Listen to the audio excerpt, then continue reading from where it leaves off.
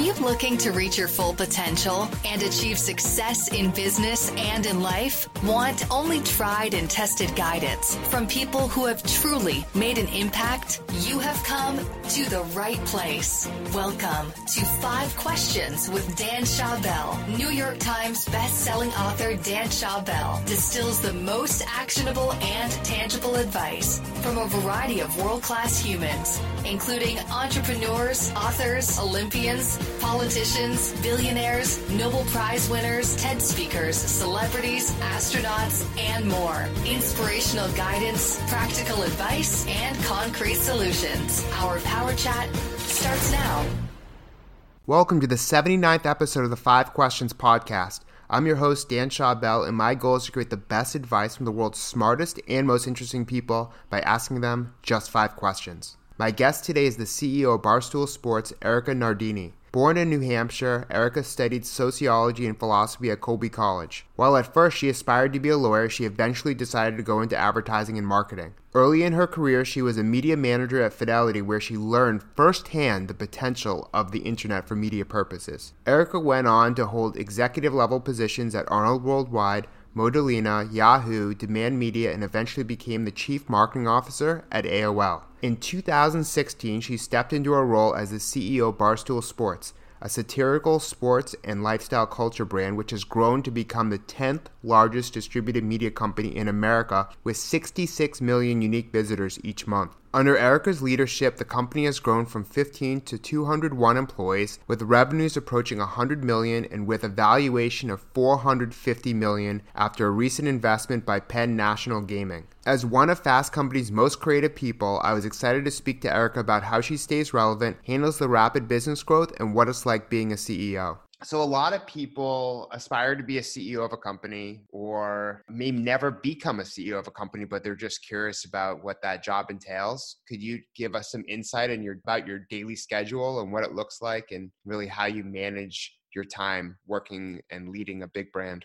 Yeah, absolutely. So the great thing in any job, and certainly in a CEO job, is that no 2 days or really 2 hours are alike. I also think CEOs have a bunch of different styles and they run their company different ways. The way I look at our company is, my job is to make sure that we have a clear vision for the future, that we have a really high integrity and kind of durable way of getting there, that we have a plan to get to that future, and that also we have a team and a group of people who are motivated, aligned, acting like a team, and have a spirit of a team to go make those things happen.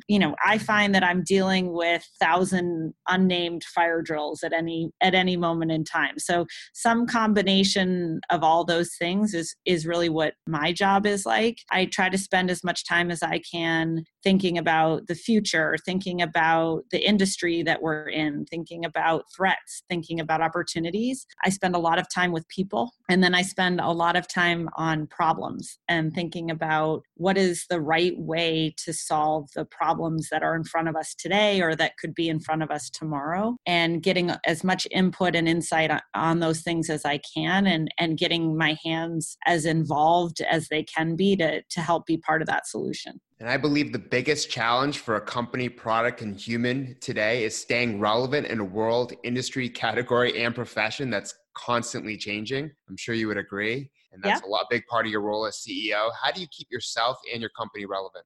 I think part of staying relevant is really having good eyes and understanding what's happening. In our case, it means having the right people with the right amount of energy, the right appetite, people looking for exposure and change. I think if you have a company that isn't full of people who want exposure and change, it makes that company very insular. And then I think the other part of being relevant is being honest with yourself and with your company about who you are and who you're not, because to be relevant means you have to be true on some or many levels. And I think that's the most pure way to be relevant, is to have something that other people recognize is true, whether they love it, whether they hate it, whether they fight it, whether they agree with it. So, we stay relevant by having our eyes on the ball 24/7 and being as aggressive and as committed as possible to making culture as much as we react to it. How have you been able to handle the pressure to exceed expectations with all of your shareholders and stakeholders and continue to be a leader in the market? Every great job has a lot of pressure in it. I think when you feel pressure, it helps you be at your best. And I like pressure.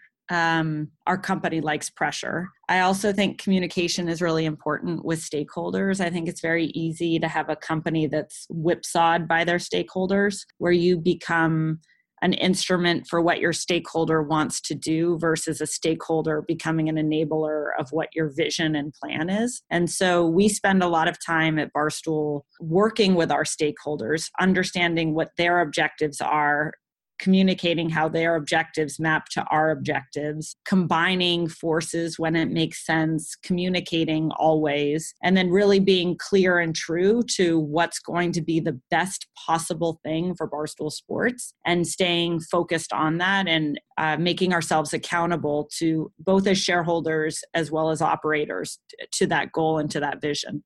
What would you say your biggest challenge has been in the past 3 or so years, and how have you been able to navigate that challenge? Our biggest challenge in the last 3.5 years has just been growth, to be honest with you, really managing growth. Sometimes I think we have the tiger by the tail. And so we're constantly hanging on and catching trends. And when you grow so rapidly, it forces you to change progressively and very actively. Change and evolution can be hard, and you need to be sensitive to how you step through that change and enabling and prompting change in a way that creates growth. And so that's been certainly a very constant challenge for us. We've gone from probably a $5 million business in 2016 to over a $100 million business in 2019. So we've had to make a lot of change because we have been growing so quickly. It's required different things at different times. I'm so grateful for that challenge. It's a lucky, fortunate challenge. Would you say that you've learned a lot through that change, yet there's been a level of maybe discomfort and fear, maybe in you or some of your reports or people you've interacted with? Yeah, absolutely. I've loved it. It's been intense. Change is intense. Growth is intense. Fear of failing can be intense. The need to reevaluate has been really intense. So, we have an awesome team here who works incredibly hard, who's incredibly proactive, who's really committed to making something of this company. And that's the most fortunate thing is our people. We're so fortunate for the type of people we have here and who we're attracting to come here. But it's not easy. And, I think the people who are thriving in our environment are people who don't want something that's easy. And what's your best piece of career advice? My best piece of career advice is to take risks, and even the risk that feels like it's wrong and stupid or crazy or implausible might just be the best risk to take. I think you never know what can come from something. And even when you take a risk and it doesn't necessarily work out, something great can happen by virtue of you taking that risk in the first place. Too often people tend to be really logical and don't jump when they have the chance at something. And I think that ability to jump doesn't always work out, but something always comes of it. And that would be my best piece of advice. Thank you so much for sharing your wisdom, Erica. To follow her journey, you can listen to her Token CEO podcast and find her on Twitter and Instagram, where she shares personal pictures, updates from her life, achievements, appearances, and quarantine adventures. We hope you enjoyed today's show and the amazing advice our guests provided. Remember that you can only benefit from advice if you act on it. Before you do, we would appreciate your feedback in the form of a review. You can leave a review on iTunes, Stitcher, or a podcatcher of your choice. Your feedback would be very much appreciated. Head over to danshawbell.com/review now.